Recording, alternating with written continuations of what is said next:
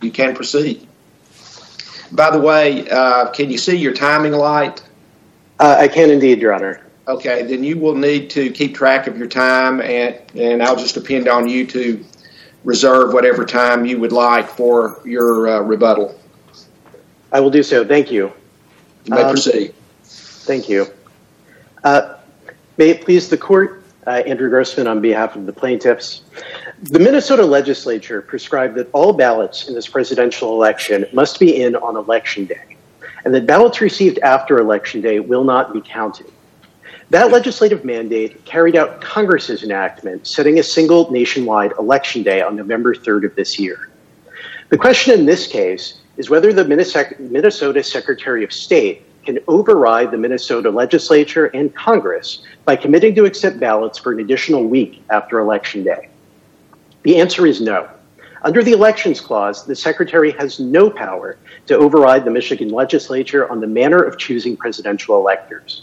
And federal law absolutely bars counting votes in federal races that election officials don't even have in hand on election day. The Secretary has never contended that the deadline set by the Minnesota legislature and by Congress violates any provision of federal law, and so that deadline must stand. The Secretary's disregard of controlling federal law threatens election chaos and widespread disenfranchisement of voters who rely on the Secretary's claim of authority to set a new deadline. There is no dispute that every ballot accepted after the legislature's election day deadline is subject to challenge. And if we are right about federal law, then those challenges will succeed and those ballots will be disqualified. The Secretary's actions are responsible for that result, and we are trying to solve that problem now, when voters still have a chance to cast timely ballots. The district court decision didn't reach the merits because it stopped at standing. But Mr. Carson and Mr. Lucero are obviously injured by the Secretary's actions. They are voters, and the Secretary's decision to accept thousands of ineligible ballots dilutes their votes as a matter of pure arithmetic. When the vote pool goes up, the weight of their individual votes goes down. And that injury is no different from the kind of ballot box stuffing with which Baker versus Carr recognized to be a more established injury in fact than the kind of malapportionment that it held to satisfy the case or controversy requirement. The district court's view that this is just a generalized grievance is backwards. Vote dilution is measured from the point of view of the individual voter, and no one disputes the fact that the Secretary's policy dilutes the plaintiff's votes. That injury doesn't disappear just because other voters will also be injured. The plaintiffs also have standing as candidates because the Secretary's policy concerns the rules governing their own election. Candidates have asserted electors clause violations in cases like McPherson, Palm Beach, and Bush versus Gore. Under Minnesota law, ballots are subject to challenge before they are opened and counted. And are these two individuals your traditional candidate? They've already been chosen as the presumptive elector if their candidate wins, correct? If their candidate wins, but of course that's contingent on the election. Correct, but does that make them a candidate in the same way a traditional candidate is running for office? In other words, they step right in if the candidate wins, as opposed to anyone voting for them individually. I grant that there is perhaps what would appear to be a layer of indirection, but I think that what's conclusive here is that Minnesota law regards them the same as other candidates. Their election is covered by the same provisions of the election code. Their office is treated the same. It's all in there with the provisions that deal with any other race and any other type of candidate. So I think that as a matter of state law, and keep in mind they're running for a state office, they are regarded as candidates with respect to state law. Mr. Grossman, I also have a question regarding the electoral standing. So we know that the Constitution directs that the manner of selecting electors is delegated to the legislature. We know that in this case that is not being implemented because of the consent decree. But is that injury concrete as to your plaintiffs, or is that an injury to the legislature? So It's certainly concrete to them as voters, but I take your question to focus on their position as elector candidates. Yes. And I think the answer is yes, and it's effectively for the same reason as Bond recognized. They suffer direct harms that would be cognizable under Article 3 due to the Secretary's policy. And so the result is that if they satisfy Article 3, the otherwise satisfy Article 3 standards, then under Bond, they're allowed to bring a structural violation challenge. What is their potential harm? I think the potential harms are manyfold, but I think it's worth backing up a little bit. If you look at just in general cases involving vote challenges, ballot challenges, as well as election contests and the like, the ultimate candidate injury there is simply the accurate counting of votes in a given election. And so that's the premise on which all of these kinds of cases are litigated, for the reason that nobody knows whether a given proposed rule that a litigant is promoting would necessarily result, when it's applied to the ballots, in the outcome that they're seeking to achieve at the end of the day. And so it's been common ground here among the parties that candidates can lodge challenges to ballots in this election and under Minnesota law, such that the same challenge could be brought at 8:01 p.m. on election day. And if the plaintiffs here have standing to bring that challenge, which I take to be undisputed, there certainly would seem to be no reason that they couldn't bring it now. And we've identified some additional concrete harms as well. I think the first is simply... Hold on just a second. You're suggesting it's undisputed that a candidate could bring a challenge after the poll is, after the voting is over, after the polls have closed? Is that what you say is undisputed? I'm saying in this case, Your Honor, at 8:01 p.m. The statutory deadline is 8 p.m. And if the Secretary were to violate the statutory law and continue accepting ballots, those could be challenged, and any candidate could seek an injunction. A political party could, and potentially under Minnesota law, voters could as well. So we argued as much below. What is your best case for that proposition, that a candidate has standing based on simply the interest in the accurate counting of votes? We cited in our brief Gallagher. I believe Hunter regards that as well. And then there's also Bush versus Hillsborough County Canvassing Board, which was a challenge by Bush as a candidate with respect to the qualification and eligibility of particular ballots. And Gallagher and Hunter are district court cases? They are, although I would also point the court to the Sixth Circuit's preceding decision in Hunter, which recognized some of these injuries under the rubric of irreparable harm, which we think is similar to the standard that would apply, or at least something that qualifies as irreparable harm to a party would surely satisfy an injury in fact as well. I want to go back to Judge Kelly's opening question about the status of electors as candidates. What's your best case? Do you have a case? Is there a circuit, for example, a circuit court case out there that deals with electors as a party and this issue of whether they are actually candidates and have standing as candidates? Your Honor, to be perfectly candid, there are not many cases involving electors. The one that immediately comes to mind is McPherson versus Blacker, which was brought by elector candidates. All right. There's not much out there, is there? There simply is not, one way or the other. Yeah. So if I could move on, I'll turn to the merits. Well, let me ask you, following up on that, kind of a related matter. I wonder if the reason there's not many, there are like no cases out there, is because normally it's the political party or the nominee of a political party that's bringing a challenge like this. And in this case, what stands out is the fact that the political party organizations were parties as intervenors in the state court, and as the appeal from that consent decree moved forward, they dropped out and they permitted the appeal to be dismissed. What's the significance of that? If they're not interested in this case from the standpoint of becoming parties and challenging themselves, what's the court to make of that? Well, Your Honor, a couple of things. First, I think the reason that there are so few electors cases it's for the same reason there are so few electors clause cases. This issue comes up at most once every 4 years, and even then there often isn't a lot of litigation on it. So in that respect, it's unlike other types of election law disputes.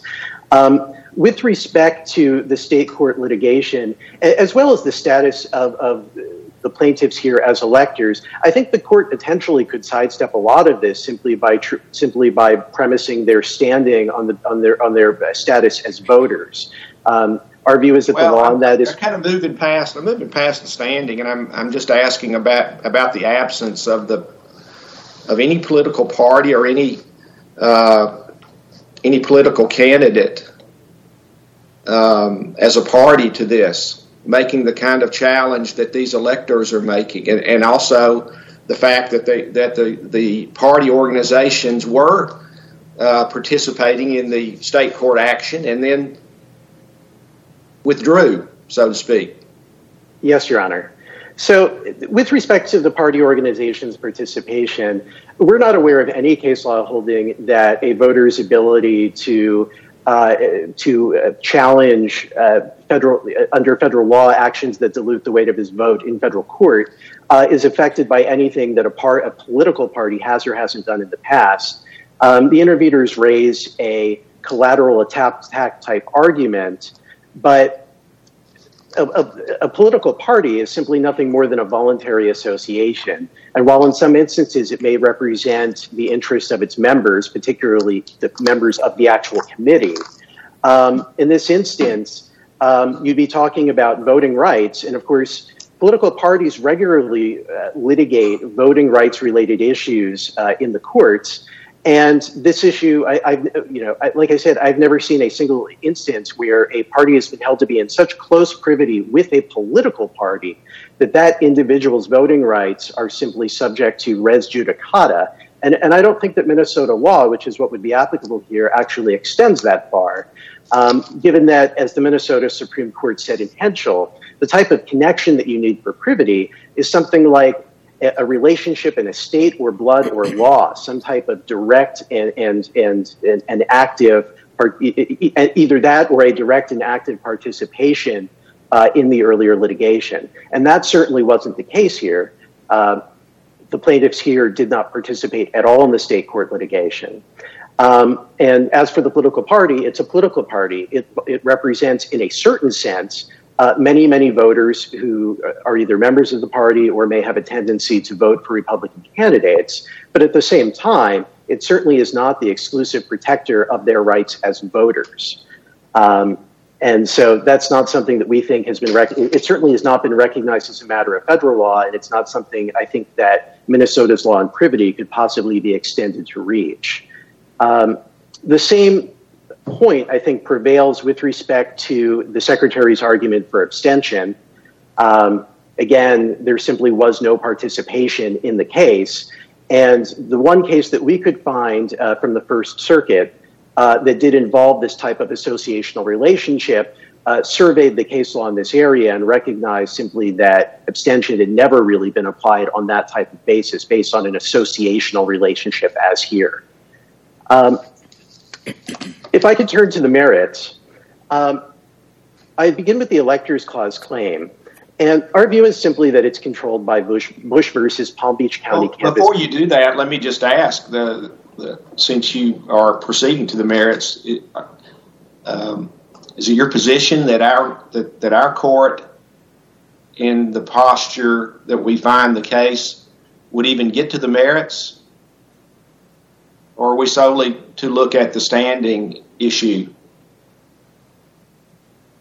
The district court decision denied our motion for a preliminary injunction, and so that is what is up before this court. And so yes, this court can reverse the district court's denial of that motion. The court would certainly have it within its authority to simply vacate and remand if the court chose to do so as a matter of discretion. But we think that given the timing considerations at play in this case, that would be a disservice, frankly, to all parties. So with respect to the Palm Beach case, the Supreme Court vacated an order of the Florida Supreme Court setting recount procedures because it appeared to contradict the clearly expressed intent of the legislature. Palm Beach holds that the intent of the state legislature controls when it is exercising its authority under the Electors Clause, and that its authority cannot be circumscribed even by state constitutions. Bush versus Gore reaffirmed that holding when it halted a recount that couldn't lawfully be completed by the deadline set by the Florida legislature. So you put those two together, and what we have here is essentially this case. The Minnesota legislature set a clear deadline, and there is no argument that that deadline violates federal law. It is simply absent from any of the briefing in this case. Under the elector... Counsel, assuming that you're correct on the merits, does the Purcell principle counsel against us doing anything about it at this point? Your Honor, I don't think it does for two reasons. The first is that this is the type of issue that is typically raised in the post-election context and very often is. And so there's simply not the same concern about last-minute disruption that would apply with respect to most cases where Purcell is raised. In fact, it's quite the opposite. Here, a ruling by the court on the merits would actually serve to avoid disruption of the election and would serve to allow voters to vote confidently and to understand what rules will govern the counting of their ballots. And the second is simply, just as a categorical matter, the types of election law changes that have been recognized in Purcell-type cases. Again, they just haven't been this type of post-election issue, or at least something that concerns the counting of ballots. They've typically gone towards state election law requirements that are things that are carried out in the pre-election period rather than after election day. If I could, Your Honors, I see my time is running, and so I would reserve the remainder of my time for rebuttal. Okay, thank you very much. All right, Mr. Marasam, am I pronouncing that correctly? That's correct, Your Honor, Marasam. All right, you may proceed. Thank you. May it please the court, Jason Marasam for the Minnesota Secretary of State, Steve Simon. There are many reasons why this appeal fails, but I want to emphasize here is the state interest in minimizing voter confusion and in having a smooth election process really just days away from the election. There is no question that if this court were to issue an injunction at this late date, there would be massive disruption to the election administration process and voter confusion and potential disenfranchisement. Counsel, in that regard, what caused the confusion here? Was it the Secretary of State's actions, or would it be the relief sought by the plaintiffs? To that point, Your Honor, we have tried throughout to make sure that this was cleared up with certainty. That was in our interest. So when this was at the state court, we decided we want to get this through the court process as quickly as possible so that there's resolution before voting begins on September 18th. So we filed the consent decree in the middle of July. We had a hearing on July 31st that counsel for the Trump campaign, counsel for the Republican Party, counsel for the Republican National Committee participated in. August 3rd, you get the consent decree. There's an immediate direct appeal to the Minnesota Supreme Court asking for expedited treatment, and we welcomed that because we wanted this set and clarified. The Minnesota Supreme Court set a schedule that would have had this fully resolved before voting began and even had enough time for someone to go to the U.S. Supreme Court on direct review if they wanted to. But then just days after that, we got contacted by counsel for the Trump campaign, the Republican Party in Minnesota, the RNC, and the RNCC saying they want to walk away. We were hesitant to agree to that because we wanted certainty. We didn't want this to come up again. We thought the worst case scenario would be where we are now, arguing over this on the eve of an election. We have a strong interest. So we said, okay, only if you agree to waive your rights to challenge this in any judicial forum. And that's what they did. That's what they did.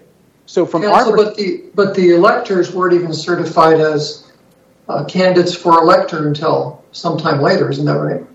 That's shortly thereafter. That's correct, Your Honor. So 2 points on that. First, they're trying to have it both ways. They're saying if you vote for the Republican nominee, President Trump, on the ballot, that's a vote for us. So we're candidates. However, we weren't in privity with them. We have nothing to do with them.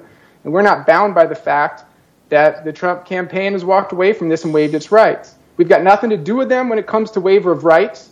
But if you vote for the Trump campaign, it's a vote for us, so we have standing. I don't see the consistency there at all. Secondly, yes, Your Honor, they were certified as electors 2 months before the election, and they waited 1 month to bring their lawsuit. And they offer no reason for waiting 1 month. They just say, we shouldn't be penalized for waiting a month. That's it. In this context, yes. In terms of voter reliance and confusion, what should Minnesota voters be relying on? The plain language of the statute or the guidance from the Secretary of State? Your Honor, when the ballots started going out on September 18th, they came along with ballot instructions that in large letters say the deadline is a postmark deadline for this election. More than 1.7 million ballots that have been sent have that. That started in September 18th.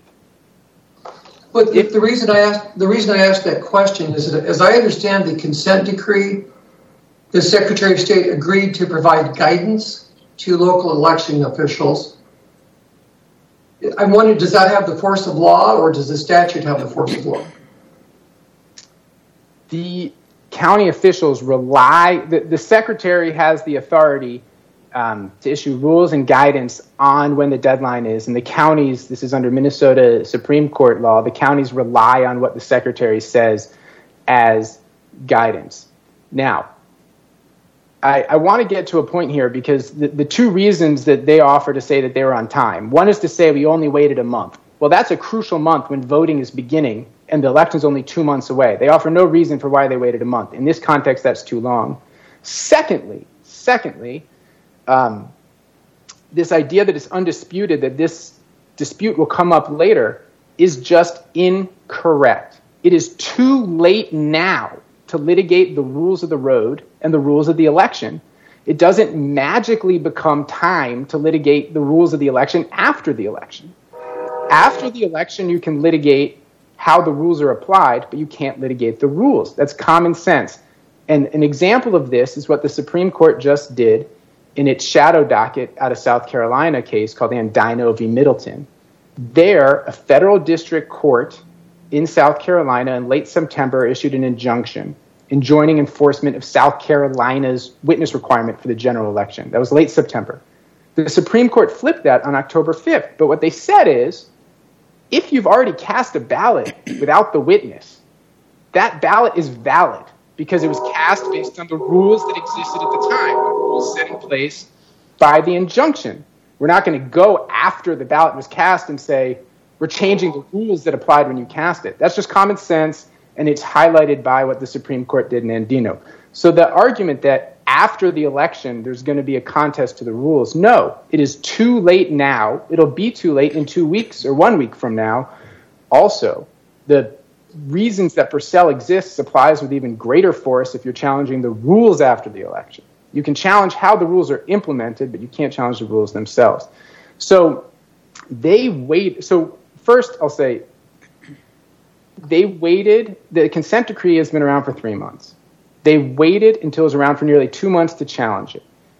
Yes, they weren't certified as electors, but their only response is to say we'd only been electors for a month. That seems to concede that to the extent they're suing as individual voters, they absolutely waited too long. They have no explanation for why they didn't sue in their capacity as individual voters sooner. They're just bringing up this idea that we waited a month from when we were electors. And I'll just reiterate, there are two problems with that. That was a crucial month. That was when voting began. when the 1.7 million absentee ballots with the instructions with the rule were going out. And the second problem, how they disassociate themselves as electors for President Trump when President Trump's campaign has walked away and waived its rights here in the Republican Party too. So unquestionably, if there's an injunction at this late date, there will be massive confusion and disenfranchisement. There is no way for us to alert the voters with their ballots telling them in large letters to make sure every voter gets this, to say, no, the deadline is changed on the eve of the election. There is no way to make sure that every voter gets that every voter can get their ballot in on time. There would be massive problems for the voters on that end. There would also be huge confusion from an election administration perspective of what we do. I'll note that the only claim they're bringing is as to the presidential election. They're not challenging it, the consent decree as it applies to state races. This court doesn't have jurisdiction as it would apply to state races. And they're not challenging it as it applies to federal elections for Congress or Senate. So even if there were an injunction, it would just apply to the presidential election, and it would cause this problem of segregating the ballots for the presidential election. We need to communicate to voters that there are different deadlines if you want to vote for president, different deadlines if you want to vote for these other things. Get them in. The deadlines changed the last second for the presidential election. That would be really utter chaos. And I want to emphasize, Secretary of State did everything it could to make sure this was entirely wrapped up. We had all the normal institutional players party to the litigation at the Minnesota Supreme Court. Can I ask to follow up on your statement that this applies only to the presidential election? What then is if we're looking at the manner prescribed by the legislature or directed by the legislature, what is the difference between in that sense, the electors clause and the elections clause? The precedent is pretty similar for the two, and we rely on our merits on elections clause. I would just say they're not bringing an elections clause claim. They're not bringing a claim related to congressional elections in this case. Would your view be that we would take the same approach to both? If there was a claim under each? If you were to reach the merits, I think they're for practical purposes, I think they're pretty tied together with the Smiley precedent and Arizona redistricting precedent, if you were to reach the merits there. Anyway, I'm running out of time here. I'm going to pass it off to Ms. Khanna, but I would just reiterate the state interest in having a smooth election, and that everything we did was to make sure that we were locked down and certified with this under control under the Minnesota Supreme Court. All the institutional players were there, and they walked away, waived their rights to challenge it. We thought we had certainty until these two plaintiffs at the last moment, who had sat on their rights for over a month, then come and bring this suit. Thank you. Very well. Ms. Khanna? Thank you, Your Honor, and good afternoon. May it please the court, Ava Khanna for the intervener appellees. The Supreme Court has issued a host of decisions in just this year regarding election laws. And these rulings clearly communicate two essential propositions. First, that elected officials should be allowed to determine how to conduct elections in accordance with state law without interference from the courts. This is a takeaway. Counsel, that proposition would only seem to hold true where the electors clause is not called into question, where you're only dealing with state provisions. I don't think that's right, Your Honor. I believe that that's true with respect to all of the Supreme Court's rulings, especially in Alabama and Pennsylvania, Rhode Island, and even the Wisconsin ruling, where the state has opposed the request by plaintiffs to expand voting rights. And the court has said we defer to the state court, the state's judgment there. Here, the state officials have endorsed the consent decree, and the state court has approved it. And there's really not an authority from the Supreme Court saying that this federal court should overreach and should undo that. In each of these cases, the Supreme Court's cases, the court deferred to the considered judgment of elected state officials and rejected efforts by federal courts to interfere with the state's chosen election regime. And in this case, Your Honor... Counsel, what is the state's chosen election regime? Isn't it codified in Minnesota statute 203B.08? One part of the legislative scheme enacted by the Minnesota legislature, but another part of that legislative scheme is 204B.47. And that statute specifically contemplates that a state court can decide that another provision of Minnesota election law cannot be implemented, and then authorizes and in fact requires the secretary to adopt alternative procedures. The electors here focus very heavily on the first part of the election code, but seem to ignore the second part of the election code. And this court, and neither the court nor the electors, can pick and choose which part of the legislative scheme to defer to. Counsel, in that regard, why can't that statute be implemented? The statute cannot be implemented because a state court order decided it could not be implemented. At whose behest? Well, the statute was the consent decree was filed on behalf of both the interveners and the secretary, but it was ordered. Isn't that a self-fulfilling prophecy then? Not at all, Your Honor, because that consent decree was heavily litigated. It was after a filing of a motion for preliminary injunction that was thoroughly opposed by all of the Republican committees that were at the table during that time. There was evidence was provided, and not only was there disagreement about the entitlement to preliminary injunctive relief, the same Republican committee specifically challenged the consent decree itself, saying the consent decree itself is unlawful. And all of those issues were heard by the state court.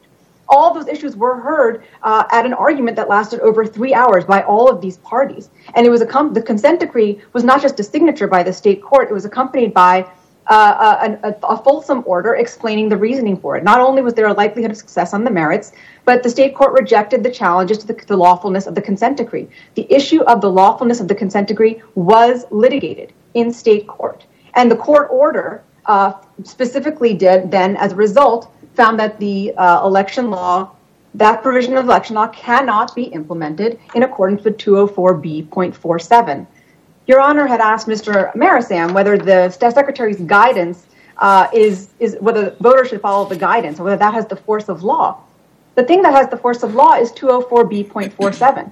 And certainly the state court order has the force of law until another court says otherwise. So to the extent that voters have been relying on following the law and doing everything right, not only do their ballots have printed on them a specific postmark deadline, but they have done everything right to follow the law as it has been established by the legislature in 204B.47 and by the state court in actually issuing and entering the consent decree and its accompanying order.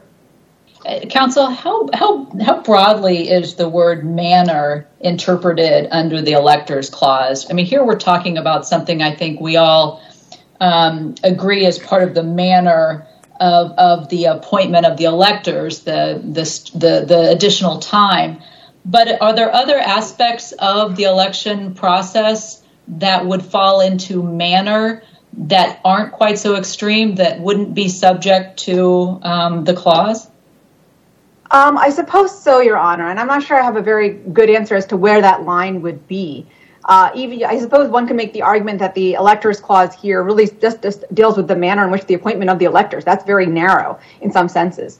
But the Supreme Court has generally tied the elections and the electors clause together as functional equivalents.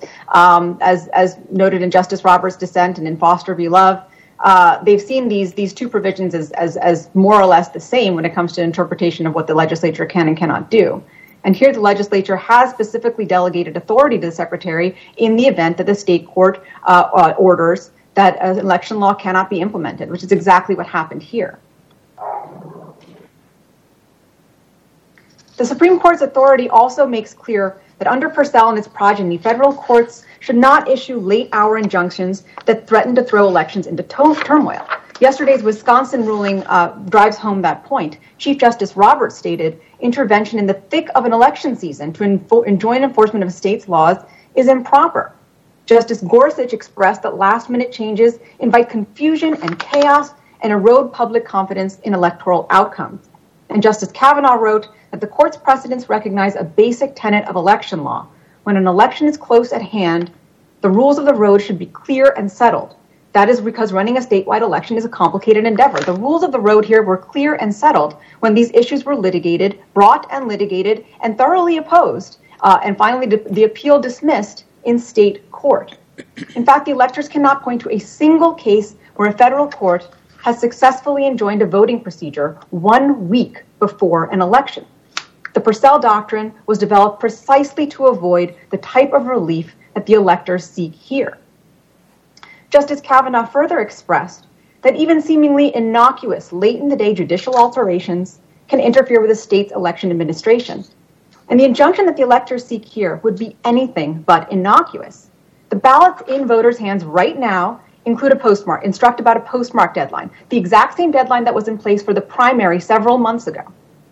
Not only would a sudden course change on the eve of the election confuse the electorate, reasonably relying on the explicit rules in place since before the primary, but the electors' claim under federal law would require interpretations so novel and unorthodox, on a preliminary injunction no less, and it would cast doubt on election procedures used across the country and by tens of millions of voters.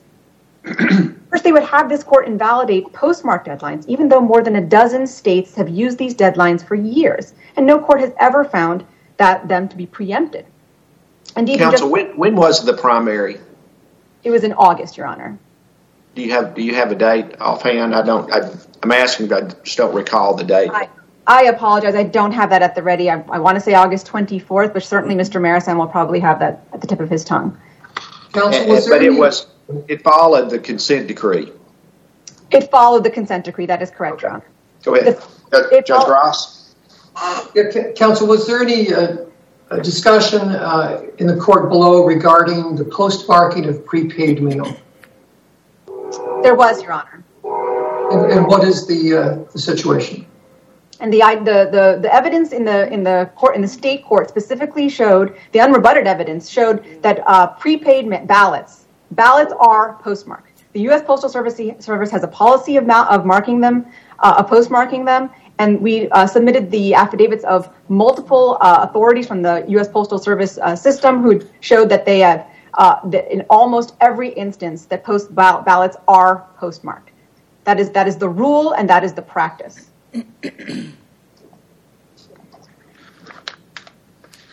Your Honors, just last week, Your Honors issued a stay in the Organization for Black Struggle versus Ashcroft. And the conclusions in that case weren't rejecting the elector's appeal in this case. Now, as an initial matter, the question before this court is not whether a postmark deadline or presumption is required to protect voting rights under an Anderson-Burdick analysis, but whether it is prohibited by federal law from extending the receipt deadline. This case is therefore in a very different posture, both from the Organization for Black Struggle case and from the Wisconsin case decided by the Supreme Court last night. Even if this court disagrees that the state has to expand voting accommodations, it does not answer the question of whether a state's elected officials can do so consistent with federal law. And this court is not being asked by the electors or anyone else to second-guess the judgment of the state court, since that is not an issue before it. Second, in Organization for Black Struggle, the state opposed plaintiffs' requested injunctive relief, and this court deferred to the state's interest in that case. Here, too, the state opposes the requested relief, and the state's interest is in enforcement of the consent decree. Third, as in the previous case, the state will suffer irreparable harm. And I see that I'm out of time, Your Honor. If you allow me to finish my point, I understand, but if you would like me to, that's fine. Go ahead. Finish your thought. Thank you, Your Honor. The state would suffer irreparable harm, not just because the election will be thrown into turmoil a week in advance, but also because it would preclude enforcement of the state's enacted legislation in 204B.47. There's really little question that the circumstances here fall under the letter of that statute. While the electors may quibble about how the court order came about, indulging their request would require this court to weigh the wisdom of that legislation rather than simply apply it as written. And finally, Your Honor, as this court mentioned in an Organization for Black Struggle, the fair and orderly operation of elections does not warrant an injunction here. There's nothing fair or orderly about electors' requested relief at the last minute after this has been fully resolved in the state courts. Thank you, Your Honor. All right. Thank you very much, counsel. Mr. Grossman, you have 2 minutes and 48 seconds. Take a little bit of extra time. I allowed Ms. Khanna to finish your thoughts, so we'll tack on a bit of time to your rebuttal. Thank you, Your Honor. I'd like to start by addressing Minnesota Statute Section 204B47. That provision does authorize the Secretary to adopt alternative election procedures when the election code cannot be implemented as a result of an order of a state or federal court. But I will note that Bush versus Gore rejected reliance on a very similar Florida statute that conferred remedial authority on state courts when it was applied in a way that contradicted a clear deadline set by the legislature. There is serious constitutional doubt whether a legislature can even delegate its election clause authority to determine the manner of appointing electors. If you take McPherson at its word... Can I ask you the question then? How broad is the term manner then? I think that is an interesting question, but I think that if you look at Bush versus Gore, the most recent statement on this, as well as Bush versus Palm Beach County, it certainly goes to things that involve the counting of ballots. And so the provision that's at issue here is certainly encompassed within that. As to what falls outside of that core, I think anything that concerns the manner, and as my friend said, there are, the cases, at least under the elections clause, have been relatively broad in construing the word manner with respect to elections. On 204, Counsel, let me ask you this. This is a case where, as your colleagues mentioned, this consent decree was apparently the product of negotiation between a lot of state actors. And even now in this litigation, the legislature is not involved. No other state entity is before the court to defend its laws, and the Supreme Court and the in this Republican National Committee versus Common Cause Rhode Island, and the circuit court in that case made some reference, or at least alluded to that situation. So why, if the state interest, the legislature is not before us defending its authority, what do we make of that? Does that weigh against you? Your Honor, I, of course, cannot speak for the legislature, but of course I think the answer is no. I think what's significant here is that neither of my friends disputed that this exact same issue could be raised in post-election litigation. Mr. Merriam's view is that it would fail on the merits, but he didn't dispute that the issue could be raised and it would have to be decided. And so I think at the end of the day, whether the legislature here is not, doesn't really answer the question, and it certainly doesn't implicate the equities of this case, given the availability of post-election relief. On a similar note in that context, I understand your position regarding on the privity regarding the parties, but what about the campaign? As I understand Minnesota law, the electors must cast their votes for their party's candidate, and that's already been decided. So if their candidate wins, that's who they vote for. How is that not different than the parties? In other words, why aren't your clients in privity with the campaign itself? Well, Your Honor, I think there are two reasons. One is they didn't have that interest at the time any of the relevant events in the state court litigation occurred. And privity typically concerns events and relationships that occur prior to the events that go on in state court, often involving like control and participation in the litigation itself. For privity to arise thereafter would seem an unusual thing, and I don't think any party has supported case law and supported that principle. In addition, and it may seem formalistic, but I will note that the electors here are running for a state office that is separate from the federal office that, if their candidate were to prevail, he would ultimately occupy. They have a duty under that office. That duty under Minnesota law does involve voting for the candidate to whom they're pledged, but that is something that they get to do, and it is a duty and obligation that they have to carry out under state law in a state office. And so in that respect, their interests and the interests of Donald Trump as candidate are different. They're running for different offices. If I may, I would like to briefly address simply the equities here. Go ahead and wrap up pretty quickly. Take a minute or so. We've asked some questions, so counsel took a little bit of extra time, but just take a minute or so. We'll wrap it up. Thank you, Your Honor. So in our view, the equities here are simply intertwined with the merits. If the Secretary's new deadline is unlawful, then what follows is irreparable injury to the plaintiffs, to the public, and frankly to the state as a whole. And some of those injuries, like vote dilution and disenfranchisement, those have been recognized in case after case as per se irreparable injuries that warrant injunctive relief in practically every single case. There's a lot going on here. There are lots of different issues. My friends have raised numerous justiciability concerns, but I think at least on the equities, the point is clear that if we prevail on the merits, if we are right about these questions of federal law, then it is simply imperative that these issues be decided at this time. And so with that, we thank the court, of course, for expediting this appeal, and we would ask it to reverse the decision below. All right. Judge Gross, any other questions? No, thank you. Judge Kelly? No, nothing further. Thanks. Okay. All right. Well, thank you, counsel. The case has been well argued, and it is submitted. I thank you for your participation this afternoon and for your accommodating schedule of the court. Ms. Smith, do we have anything